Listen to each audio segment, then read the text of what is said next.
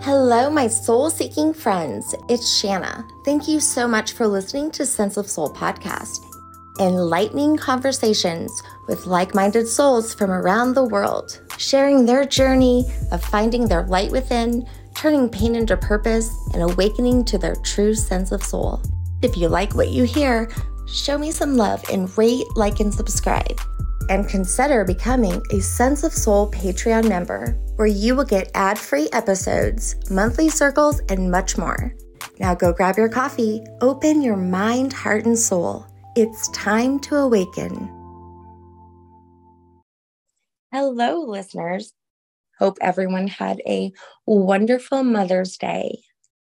I want to say thank you to Sean Randall, who has recently become Sense of Soul's newest affiliate. Check out his Manifesting Method program at mysenseofsoul.com and just click on the Network of Lightworkers Affiliates page. And in today's episode, we have Jeff Thompson. He is a BAFTA-winning writer, a filmmaker, screenwriter, spiritual teacher, prolific British author, and martial arts expert. And he's joining us today to share his book on forgiveness, 99 Reasons to Forgive, and Revenge Ain't One.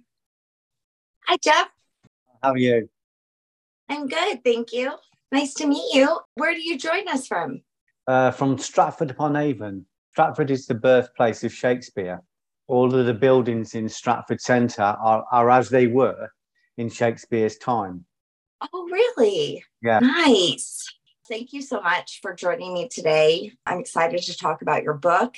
And it's something that we haven't talked about in a long time. And I think when it comes to what holds people back, I think of fear often, the fear to forgive. And yeah, I do think it's so important because I think it's such a heavy energy that people carry. Very true. Forgiveness is a complicated and complex subject. My book is like a new denotation on forgiveness. The discussion with forgiveness has always been, should somebody be forgiven? And if they should be forgiven, to what degree should they be forgiven? And how many times should we forgive? But it's always presuming that forgiveness means pardon.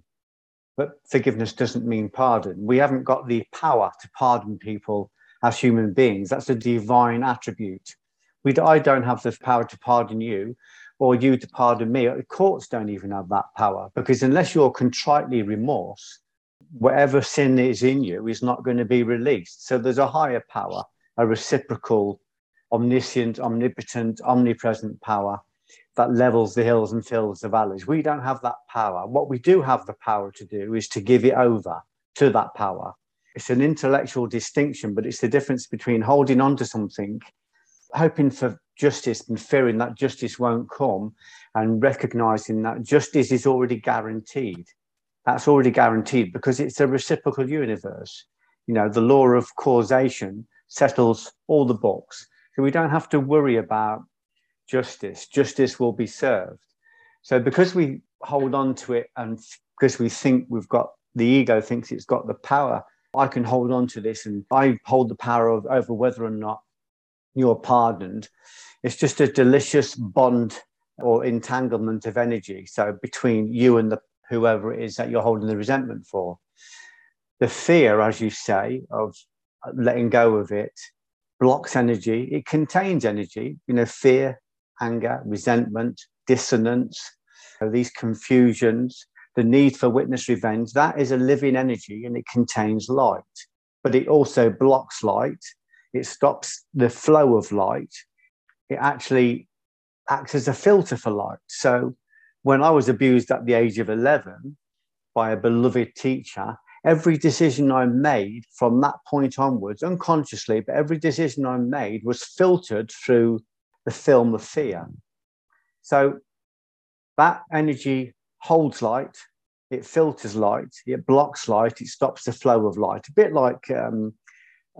like some fat in an artery or in a vein, how it blocks the flow and can create physical death. We can create spiritual death. So this book is saying, obviously there's lots of great discussions about forgiveness, but they're all centered around, should someone be forgiven? And who should be forgiven? Everyone should be forgiven. Everyone. Because when we forgive, we give it over to a power that knows how to settle the balls. And obviously, I'm afraid not to forgive, as I'm paraphrasing Al Ghazali, because I'm afraid not to be forgiven, because I know how many things I've done wrong myself. So karma or reciprocity is a fatberg, and we all contribute to it. Everybody contributes in their own way a little bit. And if you contribute a little bit, you know, you're responsible for all of it. So what we learn to do is, to quote Gurdjieff, is to love everything that breathes. So we give over anything that threatens to block the flow of spiritual light, or you could call it consciousness, or elixir, or the philosopher's stone. There's lots of names for this. We call it the attractive forces, love. A lot of the names sound a bit sickly sweet, but actually it's a very, very powerful, medicinal, creative force that gets hijacked by anger, by fear, by confusion, by envy, by greed, by gossip, you know, by all the things we see on the newspapers. So I don't need to concern myself with corrupt politicians, with greedy bankers, with violent fundamentalists. The business of the world is not my business. As Rumi said, what fruits do you bring? So the business for me of the world is the business of the soul. It makes sure I've got to make sure that I keep this spiritual energy flowing and don't let it get hijacked and blocked. As you rightly said at the very beginning, the key word, fear. There's only one legitimate fear, and that's the fear of being disconnected from our source, disconnected from God. That's the only legitimate fear. All other fears, non-fears, they're not real.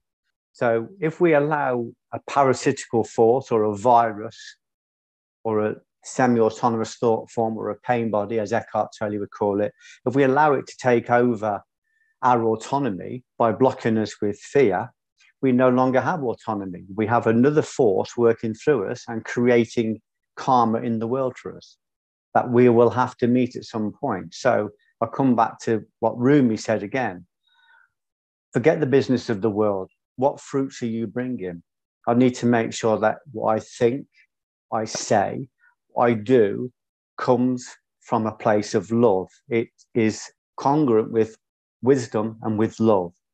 That's the practice. That's the work.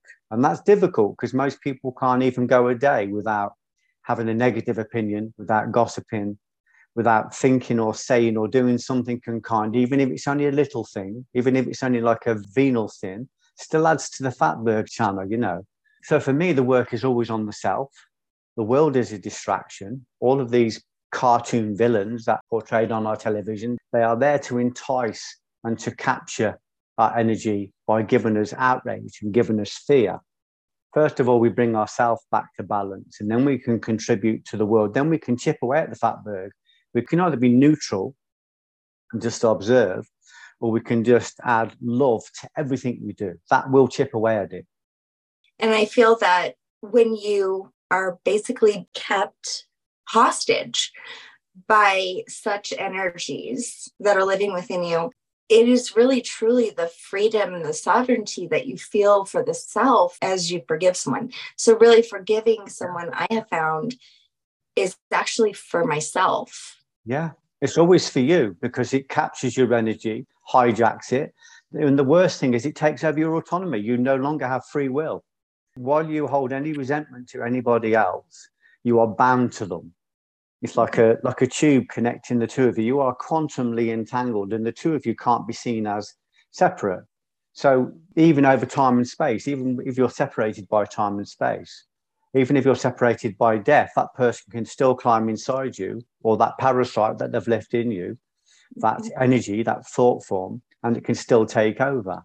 So somebody that abuses you 30 years ago, even if they're dead, they can still be abusing you now because they've left that virus in you.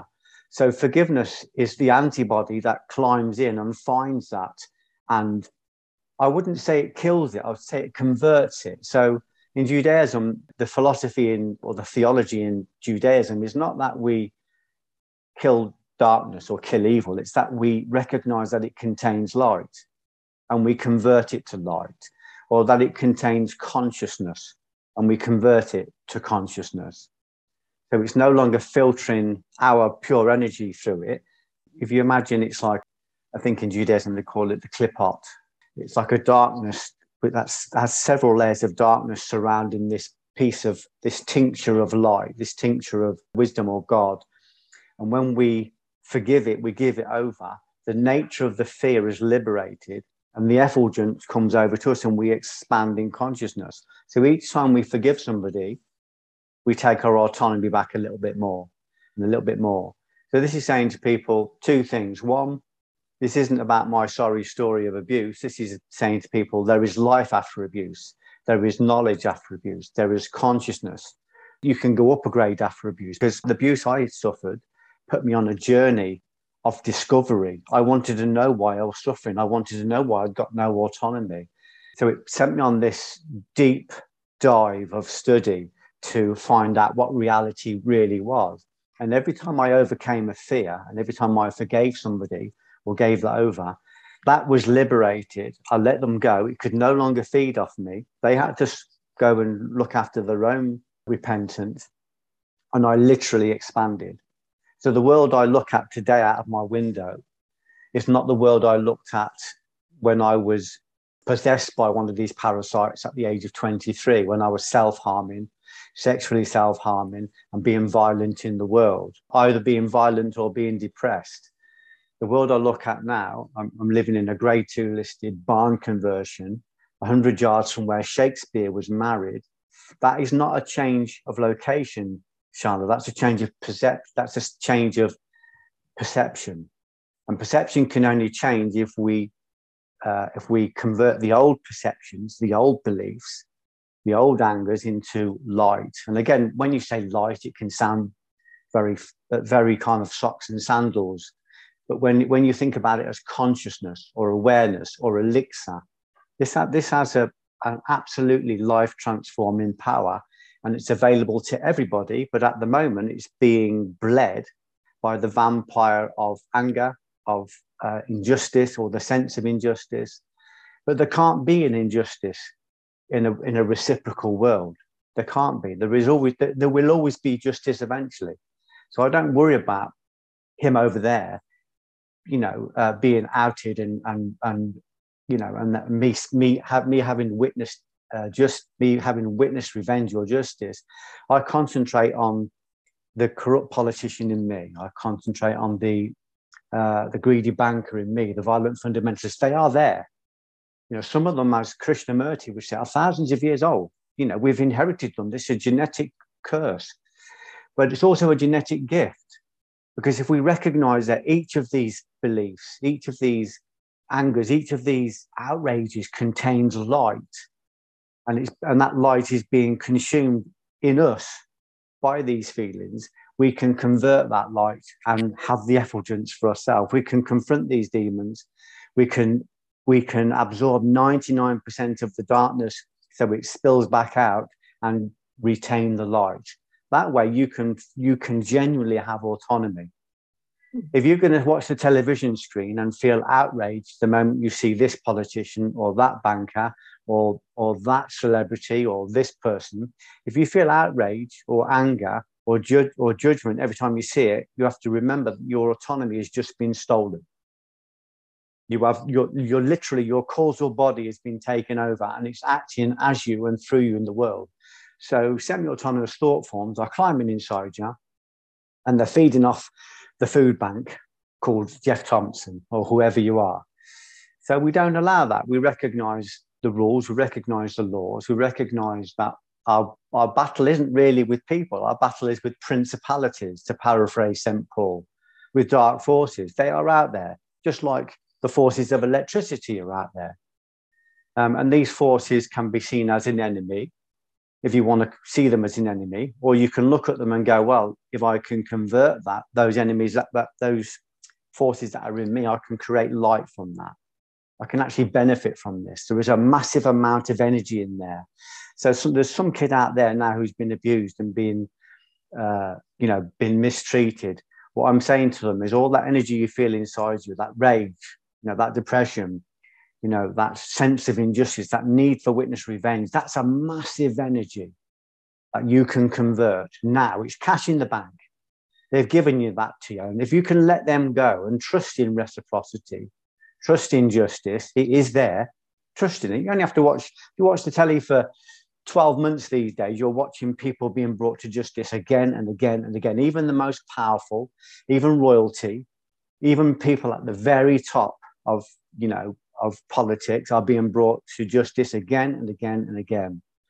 We need to just concern ourselves. If we're talking about truth and reconciliation, which we are, about truth and reconciliation needs to occur in us.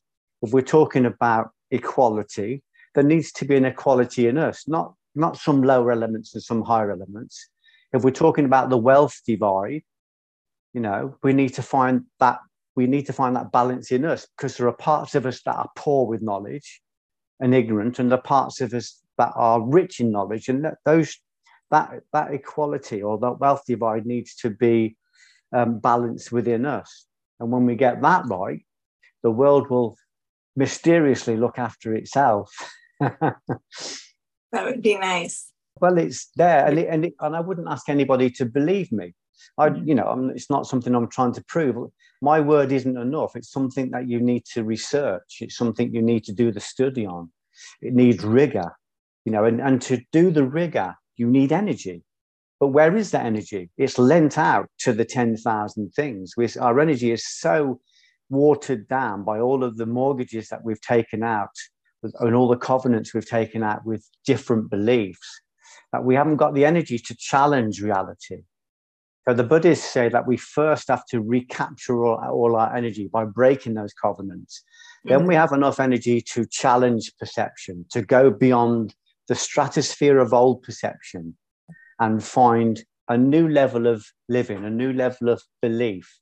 And then when you find it for yourself, it's a certainty.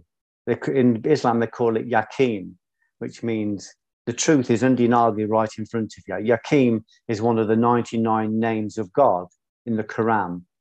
It actually is an attribute of God. In other words, it contains within that little kind of tincture of wisdom, it contains all of God. So when we have certainty about something, nothing can take it away. Nothing can deny it. It's very powerful, but we have to really fight for that. We have to fight against the 10,000 beliefs that are thrown at us every single day that are all subjective, that are all full of anger, that are all full of hate or judgment, or full of self-pity, or full of all of those delicious things that parasites like to feed off. We don't have to play that game. We don't have to go to that party.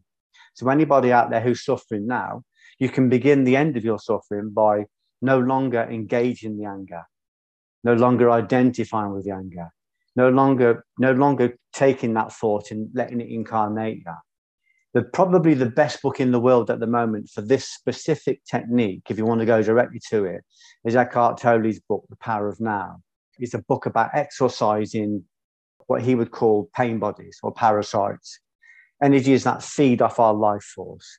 And his technique is basically the whole of Buddhism. It's based on dependent arising. It's basically saying that reality exists at the level of engagement. If we don't engage these thoughts, they have no life. If we don't identify with them, they have no life. They wander around the stratosphere in their own frequency. And when we engage them or identify with them, when we couple with them and give them a sense, they take over our body. We think these thought forms are us. They think they're us. And then they act through us in the world and create lots of problems. And then we go, I don't know what happened. It wasn't myself. It was out of character. I don't know why I did it. I have no idea why I did that. And it's because it wasn't us, because we haven't got any defense against it, because we haven't got an awareness on our mind door. It just enters like an open pantry. The practice, and I want to excite people out there and say to them, the practice is all within you. It's an inside job. You won't fix it by fixing that politician, that banker, that neighbor, that barking dog. All of it can be fixed in you. So people are trying to fix the world at the level of the screen. But you won't fix the world at the level of the screen. You've got to come back to the projector You've got to change the film. And the film is us. That's our perceptions, our cognitions, our precepts, our concepts, our beliefs. It's a big job, but it's singular. It's just within you. I agree. You said that very beautiful. The Power of Now, The New Earth is one of my favorite books, probably my most recommended. And you said it much more beautifully than I would have. I always say that it's a great way to stop sitting in other people's shit with them and allowing them to sit in their own shit. Yeah. If you allow yourself to be angry at somebody, you are bound to the nature of your anger. You're entangled with them. The way to disentangle is to say, I'm not going to do that. Does it come from a place of wisdom and love? No, then don't think it, don't say it, don't do it. You have the power to do that. It will take practice. What I like about Eckhart's book is that it's taken all of the different faiths and it's come up with a single thing that we can all do, which is we can choose what we think or what we choose to engage and what we don't choose to engage, or we can be completely neutral. But it's a very muscular book. It's an entry-level book offering you an Olympic level technique. It needs practice. You're not going to change the world if you can't change your own waist size. If you're getting tapped out by cigarettes and red wine 10 times a day, by judgment or by unqualified opinion, if you can't actually control your own physical and mental body, it'll be very difficult. But that's where you can start. You can go, well, if this magic is real, which we know it is, then let's prove it on my body. You know, have I got autonomy? Am I being defeated every single day by foods I eat? And I'm not worried about the foods people eat. I'm worried about what they're feeding. It's not what they're eating. Because when we can't control our autonomy with our food body, it permeates through all the other bodies, through the subtle bodies. It compromises the will force. And the will force, the causal body or the bliss body, is the one, it's the working arm of the soul. It's the closest to the soul. That's what they would call in the Christian Bible the kingdom. So if you let any kind of other force take over your kingdom, you haven't got a kingdom. It will let you think you're in charge. But every time you want to overeat, you run to the pantry. Every time you want to watch sexual pornography or violent pornography or gossip, you know, this thought form takes over your autonomy and goes and does it. Eckhart's book is a very beautiful and gentle introduction to this. I would say it's the best book in the world. To go directly to this, you need to start working on it immediately. But that's exciting because the world is insoluble and that creates dissonance, cognitive dissonance. So we don't know how to fix it. So we cast judgments or we give money to charity, but it doesn't fix anything because the issue is back here. We're not trying to fix the world. We're trying to come back to the projector. We're trying to change the film. And that might mean challenging thousands of years of culture, thousands of years of belief, perception. It might mean going against your family and friends and the people around you because they're quite happy to sit in that shit. But I'm not, and you're not. So let's change it. But let's prove it to ourselves. Can I take my clothes off and stand in front of the mirror and go, I've made this magic work on my own body. I am in charge of my physical body. I'm in charge of my breath body. I'm in charge of my mind and intellect. I can make it do the work it needs to do in order for me to expand. And in order for me to contract ego and expand consciousness. Do people bypass the things that are right in front of us because they think they're not important? But if the devil's going to enter anywhere, he's going to enter at the level of food because that sits in the gross physical body and it permeates through, a bit like poison in a well. Eventually it affects the whole village, doesn't it? So we can start by going, this is important. My physical body is important. Of course it is. If I put clean water through a dirty hose, it's going to come out dirty. That's just standard. And that's what we are. We're a tabernacle. We're a hose. We're a vessel for the light of God, for the light of consciousness. And it needs to keep flowing. Because a lovely line from Rumi, he says, the water wheel receives the water and gives it all away, weeping. That's the only way it stays in the garden. So we have to receive this energy and keep it flowing and keep giving it away. We don't hold on to it greedily. We're not jealous husbands. We keep it moving. We don't let it get polluted by anger, by hate, by distance, by confusion. We take control of all our bodies and we go, I don't understand this. Okay, Well, that's a great Dharma gate. I don't understand this. That's a Dharma gate. Let's go through that. There's a university behind that gate, and we can start to learn. The moment you open that gate, you will be noticed. There'll be angelic forces out there, which are very real, intelligences that will go, this is Jeff, or this is Shanna, and this is what she wants to do, and this is what she wants to learn, and this is the pace she can work at, and we're going to assist her. Because it benefits them to assist you, just as it benefits you to assist the people that are a couple of rungs down the ladder from you. So it's exciting for all the people out there who may be suffering, because I'm saying to them, your suffering contains light. Don't keep suffering. Turn into it, investigate it, be curious about it. The brain has a very strange quirk where it can't deal with fear and curiosity at the same time. So be curious about your fear. Be curious about that depression that's stopping you from expanding. You know, is it really that powerful? You know, how long is it going to sit around if you actually turn into it? If you, instead of running away from it and covering it with medication or with alcohol or with whatever you cover it with, why not turn into it and say, come in, have a sit down, have a cup of tea, stay as long as you want. This is Eckhart's technique, who's the Meister of this. Mm-hmm. Yeah, definitely. You know, and as you were saying this, what's arising as I scan through some inventory of what I may have thought I'd forgiven. Yeah. Sometimes we think we did forgive, or we say we actually do forgive, but yet there's this resentment and bitterness that still resides within. And one of mine recently has been against my religion that I was born into. And, you know, I definitely feel like I have, you know, religious trauma syndrome, or RTS is the new term. And, you know, as much as I can say, oh, I've made peace with this or whatever, I'm still very angry and bitter and still going through it. Do you find sometimes we're just saying we forgive things, but actually at the core, we have not? Yeah. Well, I spoke to a friend recently, and he said, I've forgiven my mum and dad. He said, but I'll never forget. I will never forget.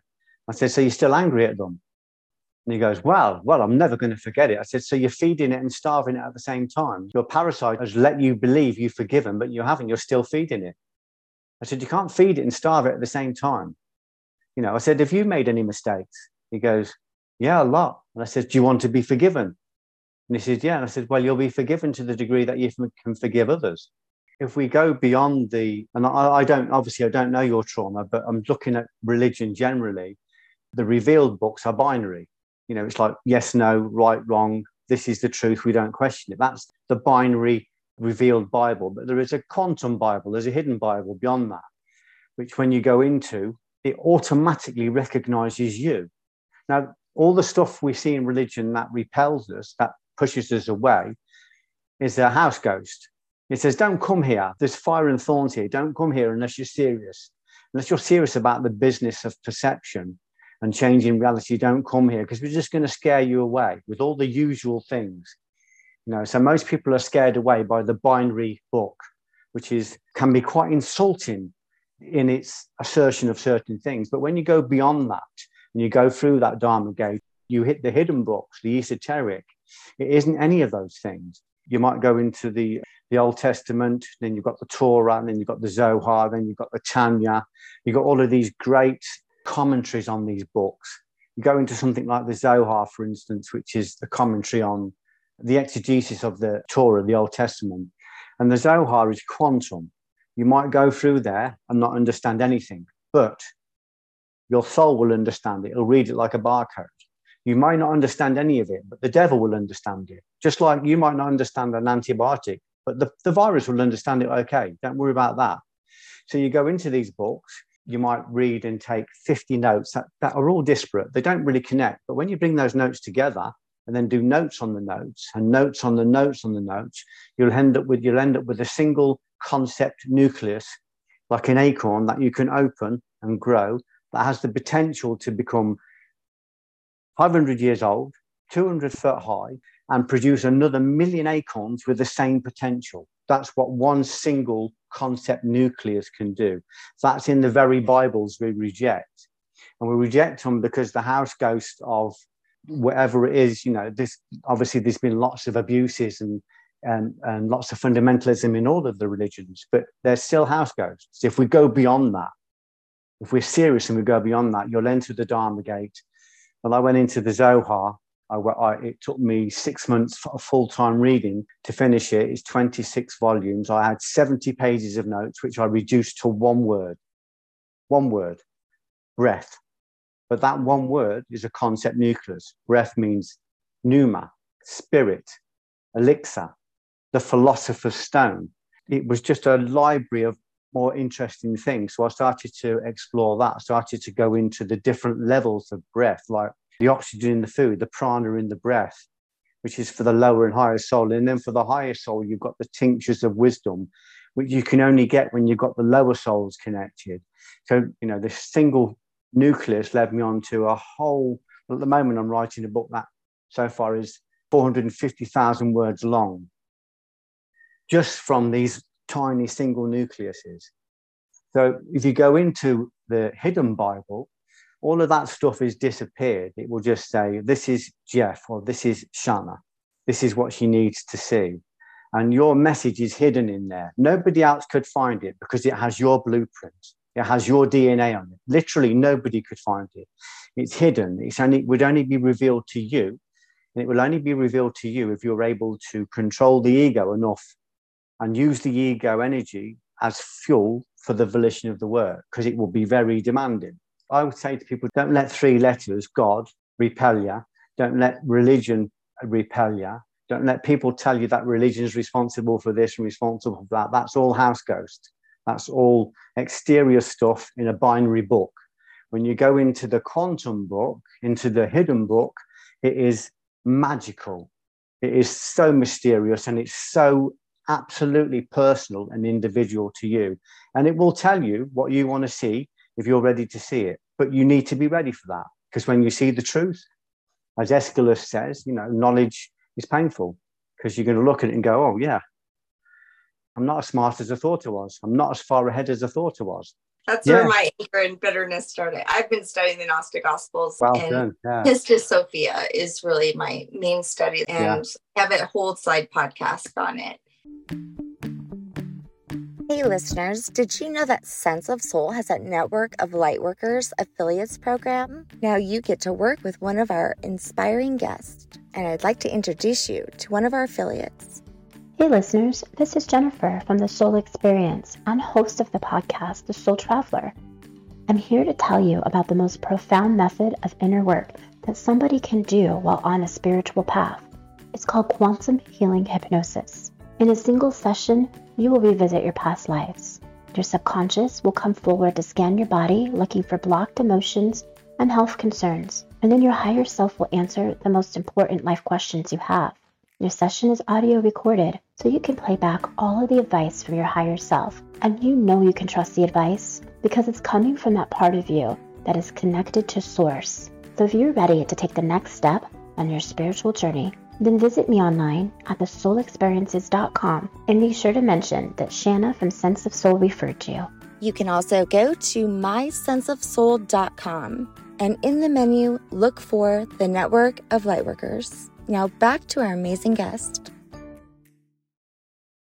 Are you still stuck with it? Do you still have a resentment? As I begin to meet a new Jesus, new perspectives, new concepts, and even found some beauty and saw in between the words in the Bible. Yeah. But there's still so much dogma that I feel angry about, and sometimes I still do. But what has been hidden has become my purpose to reveal and uncover. And what voices had been stolen is now my purpose to speak for those who can't, or for those who have lost their voice. And definitely the divine feminine in the Gnostic Gospels, in the Bible, hidden but obvious.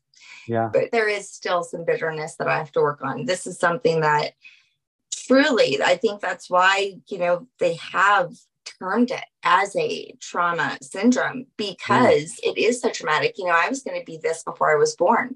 For generations and generations, deeply rooted in me. And so I'm going against something that is in me physically, but yet is a burning desire within me to speak on it. And that's why I have my podcast. But it is something that is still within me because, like you said, you have to be quiet enough to listen to the body and saying what's arising in me. Yeah. And as soon as I do speak of it, there is a burning.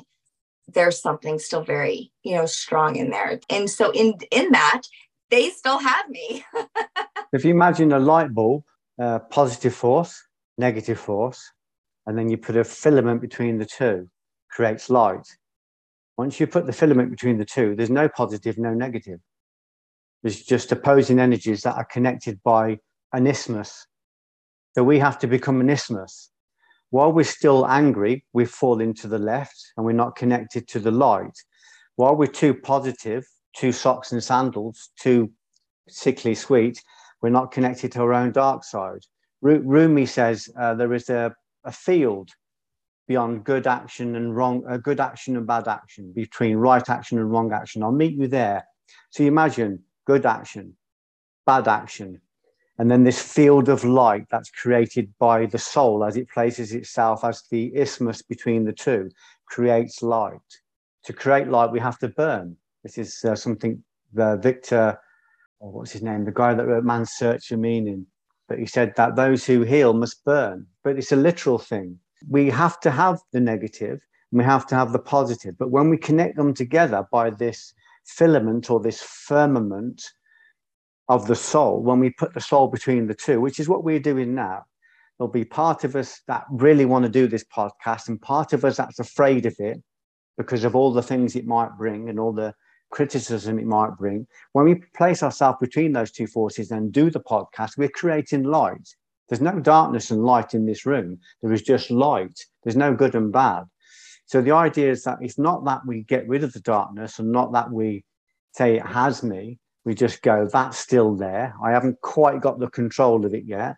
So I just need to temper my soul or temper my will force a bit more so I can actively sit between those two forces and burn. But to do that, we need to be tempered. And to be tempered, we need to go through the stations of the cross, where we prepare the body to receive this light. Otherwise, we're going to be like, 100-watt light bulbs that are trying to take in 1,000 watts. We're just going to blow, aren't we? When you were speaking that, I felt this energy move up to my throat. Okay, when you were talking. Yeah. Immediately, I almost felt like I wanted to cry. I mean, you could hear a crack in my voice. Yeah. This is energy that needs to be released. Absolutely. So, I mean, I'm going to push it down just for the purpose of this interview. Yeah. But it is something that is trying to come out in me. Maybe that's all that's needed, that I have to have a good freaking cry about it and let it out. I need to give myself that space. But, if you are present, listen and feel, what's happening within you. I mean, it's all there. Yeah, my throat was just like, I could just, and I wanted to cry. That's the sign of the Holy Dove. The Holy Dove, the Holy Spirit is the feminine energy. It's the energy that comes down and coats the soul. It Christs it, layers it so that we're able to be stronger filaments for the energy of love. You can't just take this energy in and put it back out again. If there's lots of corruptions in our body still, if there's lots of unhealed wounds, those things need to be lined first. Otherwise, it's just going to move through and it's going to do damage. So what we do is something St. Francis says, we do the necessary, if that's all we can do, and then we do the possible, but we do all of it. And then you'll find that the impossible will start to look after itself. So you're talking about this energy. When I had that energy, the same as you, it came out in depressions, because I kept pushing it down, or it came out in rage, or it came out in self-harm. It came out in sexual self-harm. Later, it came out in violence. Once I started to control it and see that it wasn't my enemy, it wasn't a harbinger of doom, it was a messenger of hope. Once I started to notice it, so far I've written, 50 books, 15 films, stage plays. I did a musical 2 years ago based on the Bhagavad Gita. I am a prolific writer. I'm a prolific speaker. All that energy we talked about, it's not incandescent. So an incandescent bulb loses 90% of its light to heat because it's incandescent. It just goes everywhere. And that's how I was before. But now I am an LED light. My energy goes through the soul, what I call directional light. So it all goes into words like this and work like this and books and articles or meditation and prayer. There is nothing that's going to leave my thought, my mouth, or my actions that does not accord with wisdom and love. I'm going to make mistakes the same as everybody, but I'm going to capture it very quickly because I have watchers around me who help me to notice if I fall out of alignment. So your energy is massive and it's beautiful because it wants to be expressed. But if you want to be Christed, in other words, if you want to be magnified by 1,000, we need to make sure we're tempered and ready for that. If we're still being defeated by the little temptations in our life, we're not going to cope with the big temptations. If we're still being tripped up by the mundane, we're not going to do very well with the magical. This is a powerful and beautiful force. Mm-hmm. But if we're not prepared for it, we're just not going to receive it. So that's why I encourage people to do the things that are right in front of them, the necessary, if that's all you can do. Then the possible, but do all of the possible. Then the magical and the impossible will notice you and it will alight with you and it will bring you the right teachers. It will bring you the right podcasts. Mm-hmm. It's not enough to listen to a podcast like this and be fed by it. That's not enough. You need to go out and you need to be muscular. You need to do the work. Again, I know I'm here to promote my book, but if you look at Eckhart's book, it's a very muscular book and saying this is how you can control your vessel so that you can be the person that conducts this energy. And if it's rising up, absolutely it's rising up because the spirit in the room. That's what we've done. We've created a proximity that will repel some energies and draw in other energies. It will repel some energies because they're going to be converted by it. And it'll draw other energies in because they want to be converted. Mm-hmm. So we have the power. If we're able to master this tabernacle, and that's the necessary and possible, then this beautiful impossible energy will work through us. And we could be sat in a room anonymously, and that room or that house or that town or that city can be healed just because we're there. Just because we're there. That's the power of this force. The soul has the power to encompass the whole world if we're able to make ourselves the right vessel to contain it. And it won't be us. It won't be Jeff Thompson or Shanna. It will be the spirit working through us. That's worth getting up every morning for. That's worth getting out of bed in the morning for. And that's the work. And the work isn't going to be about getting him right over there or making sure this person sees justice. The work is just going to be on ourselves. That's what's exciting. We can do this work from our front room. You know, one thing that came up for me just now also when you were speaking that sometimes these things are unconscious. I mean, I've shared a story with my listeners that when I was 11 years old, I was sexually abused. For some reason, I felt like it just didn't bother me like it did other people. I don't know why. This is what I used to say. Yeah. Now, as I began my healing journey and making space, as I'm becoming more aware and as I'm reading Eckhart's book and I'm getting healthier, all of a sudden, there was this night where it came to me and I realized it had been controlling me unconsciously. My body is actually what told me. So I was laying in bed and my partner, he woke me up and my body went tense, which it always would if I was woken up. And I'd get so angry and I'd be like, get it over with.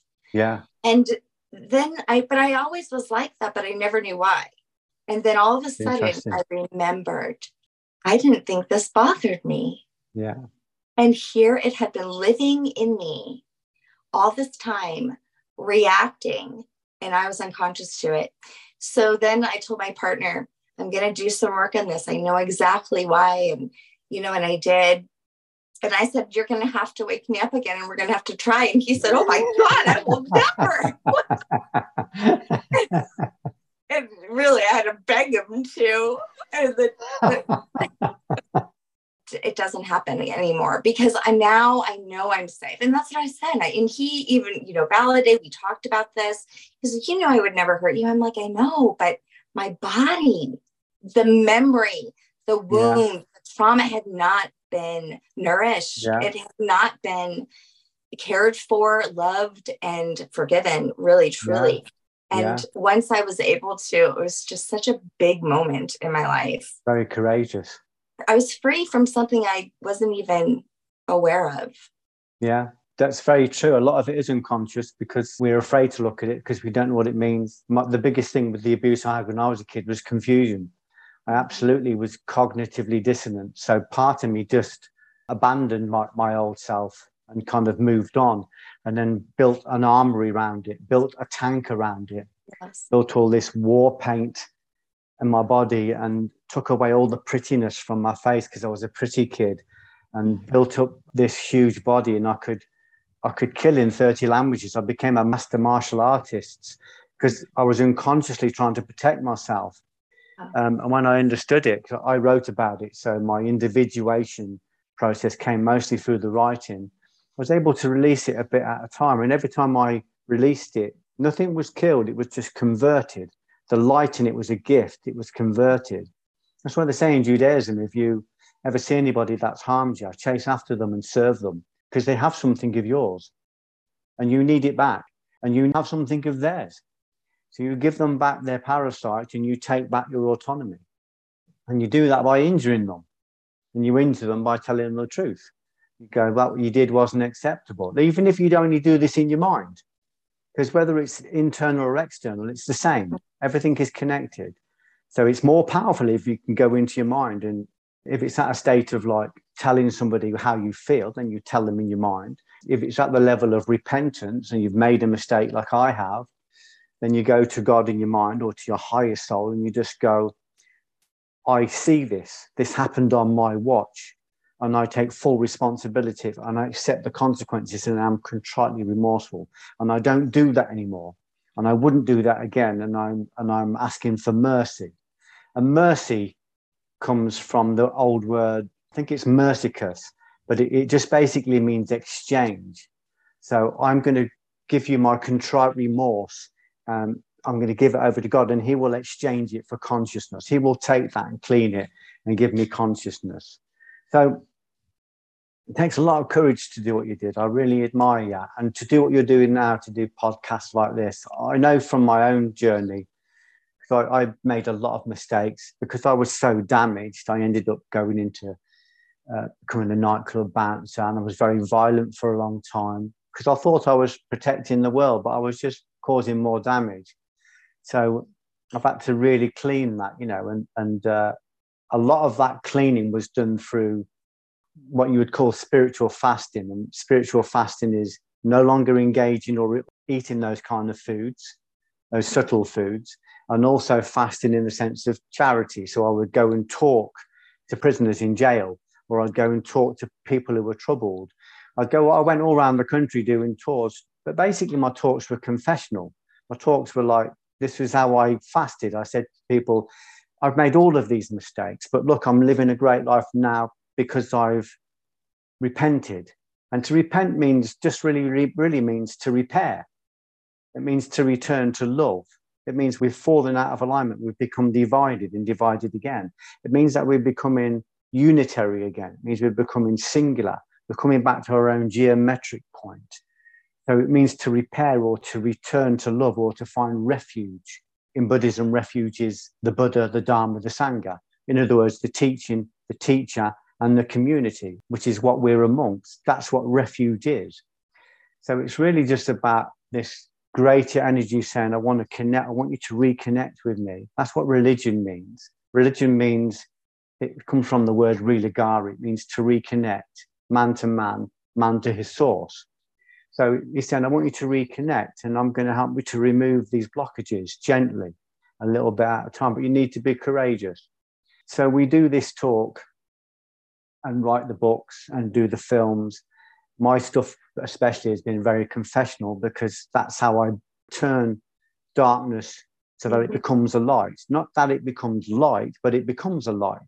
So I convert the spirit or the spark of wisdom that's in it, and I give it out to the world, and it is planted like a seed. So what is exposed to light becomes a light.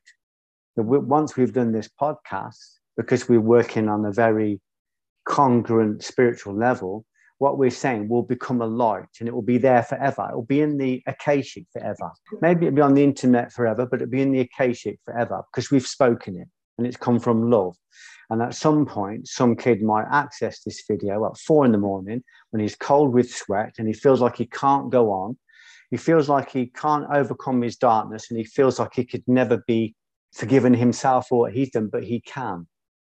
The repentant is welcomed with the fatted calf because he's got so much darkness in him that can be converted to light. Of course, his return is welcome.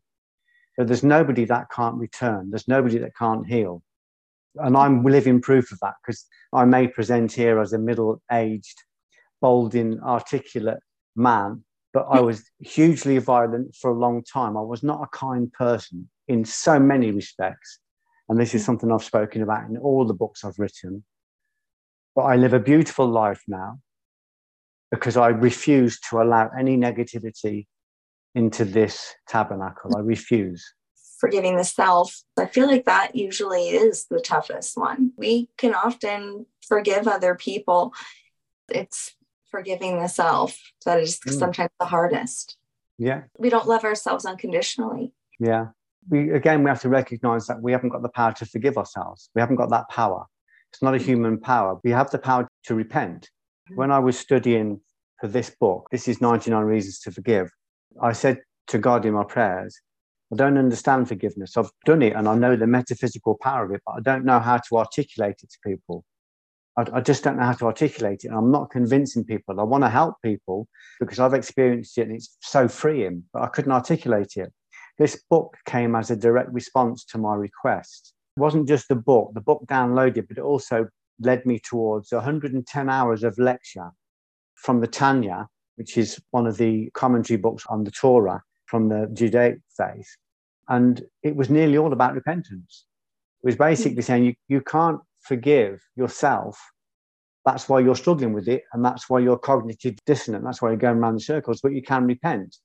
So you can give it over to a higher power. You can only do that if you are contritely remorse. And if you're contritely remorse, you don't need anybody else to say it's okay. You just go to that higher power. You say, this is what I did and I own all of it. I own all of it. You know, I may have been violent because I was displacing my anger, but I still did it. So I own that. I accept that responsibility for that. And then I give it over to him. And then I take whatever the consequences are. And he says to me, this is something from the Zohar, that if you are contrite in your remorse, your sin will be as though it never happened, as though it never existed. So we can wipe it clean, but only if we can own it. So it's like going into the divine plumbing and removing all of the detritus. But to do that, we have to look at it. We have to accept it. We have to say, there may have been circumstances, but this still happened on my shift. I still did it.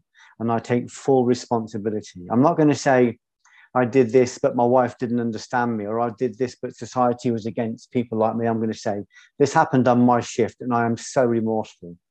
And I'm not doing it now, and I won't do it in the future. Please guide me. Please show me how I can fix this. And this energy will welcome you back. If you go one step towards it, it will come 10 steps towards you. And the people that have done the most damage have the most potential for ascension because they have so much light to convert.